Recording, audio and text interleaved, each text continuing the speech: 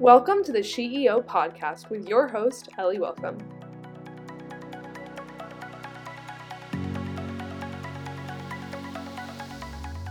This podcast tells the tales of women in the finance industry and the setbacks they've had to overcome in their careers. Women make up less than 1/3 of executive, VP, and C-suite members in the finance industry. I hope this podcast can shed light on all of the factors that women have to go through while working in the financial services industry. Today's guest is Melissa Richman. She is the Executive Director of Online and Graduate Financial Services and Planning at the Graduate School of Biomedical Sciences and Professional Studies at Drexel University. Melissa brings a wide range of experiences, and we are so grateful to have her on the podcast. Let's welcome Melissa. Hi, Melissa. Welcome to the SheEO Podcast. Thank you for coming on.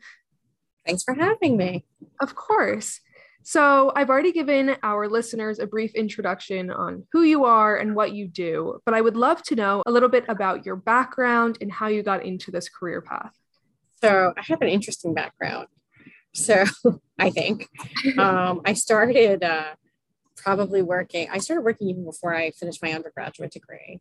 I started in probably the dot-coms was my first sort of business place. I worked out, I lived out west in Colorado and worked for a number of dot-coms while I was out there. And so that was really my first step. I worked for a company called Global Commerce Systems in the height of those IPO days. And so that was a really interesting sort of being thrust into this world that was very intense and very interesting of these growing businesses. And from there, I went to Fujitsu, which is a more well-known company, but they tried their hand in a small division startup of being in this dot-com world. And I was always really on the finance side of things, finance and sales, depending on where we were. So very engaging, but, I was in my early 20s and I do recall, so I was in my early 20s during that time. So again, very, very, just a great sort of way to learn about things. From there, I really moved on to higher education after that. And in between all of that, I took just a few years off to sort of finish my undergraduate degree. And interestingly enough, I am trained as a K-6 elementary educator with a dual degree in English. Oh, interesting. So I did not think I was going to pursue a career in higher ed, though I had already worked in higher ed for a little bit. And I thought I would be a teacher and really did enjoy doing that. But was really given an offer I couldn't refuse from Marymount Manhattan College, where I had worked before I finished up my degree. And I got the opportunity to work for the president there as the chief of staff and associate vice president for operations. That was really a great experience in really learning higher education from start to finish.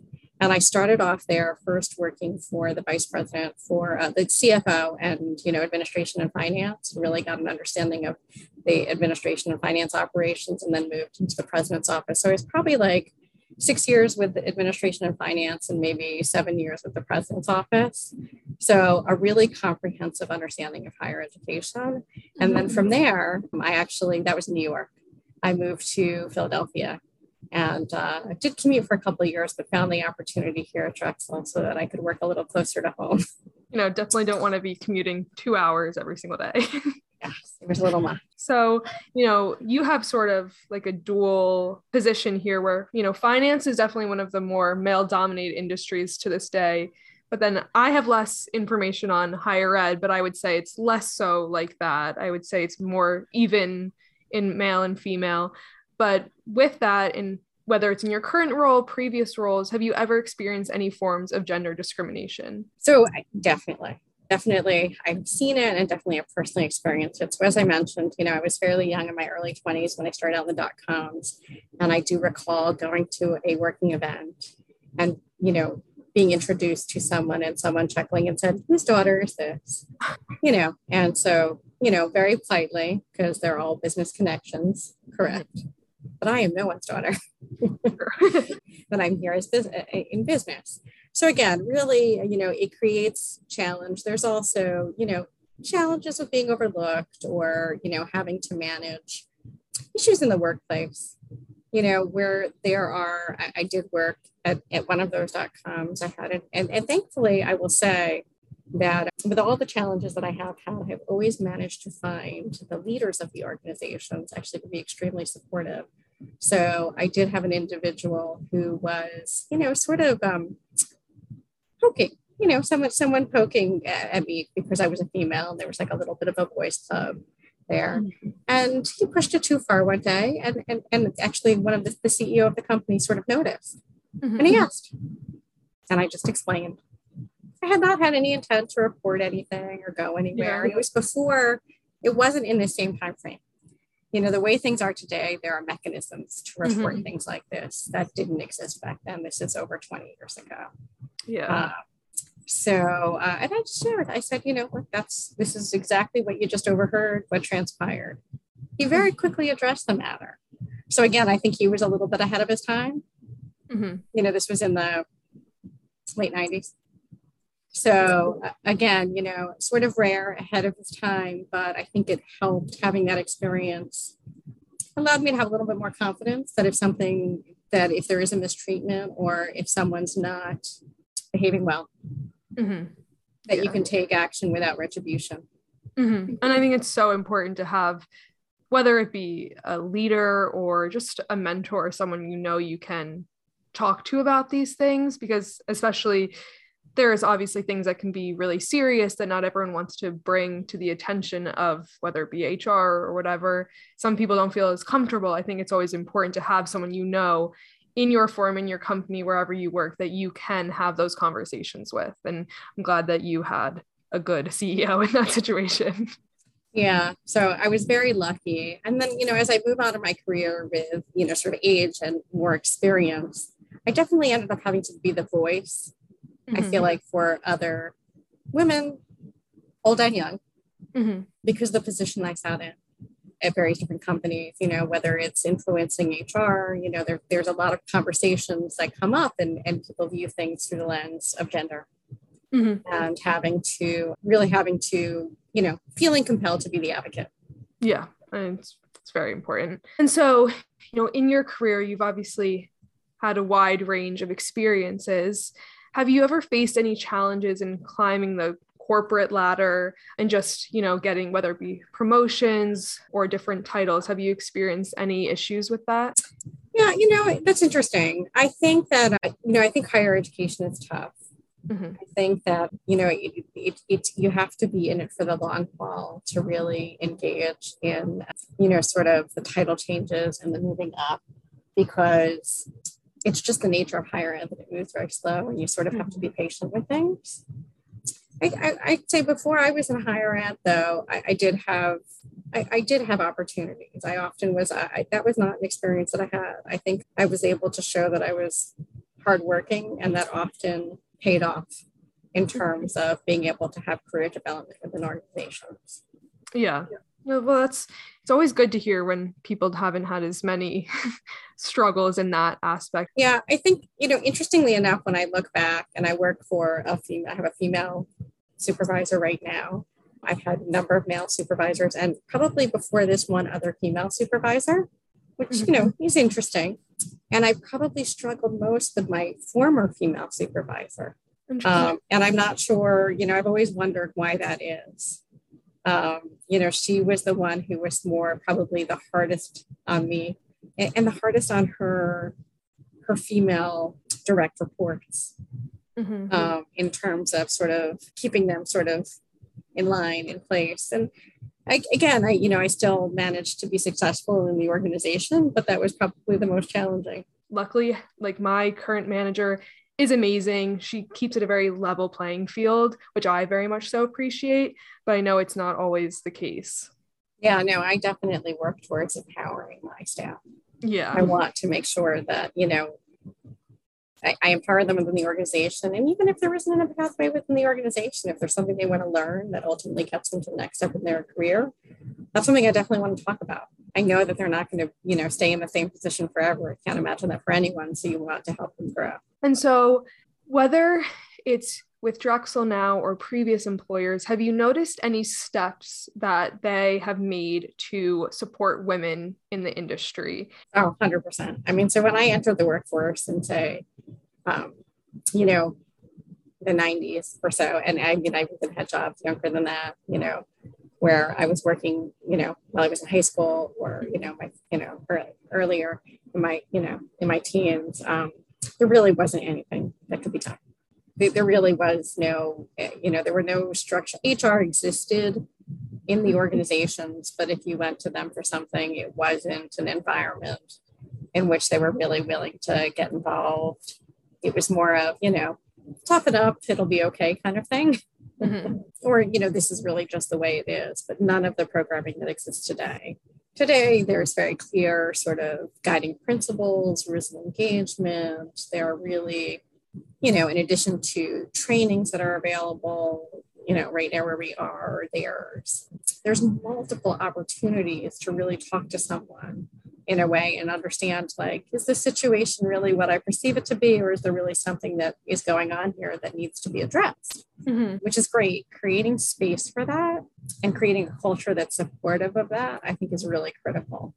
And, you know, for what I do right now with, you know, working with employees, but also working with PhD students, I mean, again, really managing that for them as well. You know, having so many women, female PhDs coming through, making sure that the environment that they are in is supportive of them being successful and having that space to talk about these challenges and these issues and being successful. I think those are things we bring into their professional development too.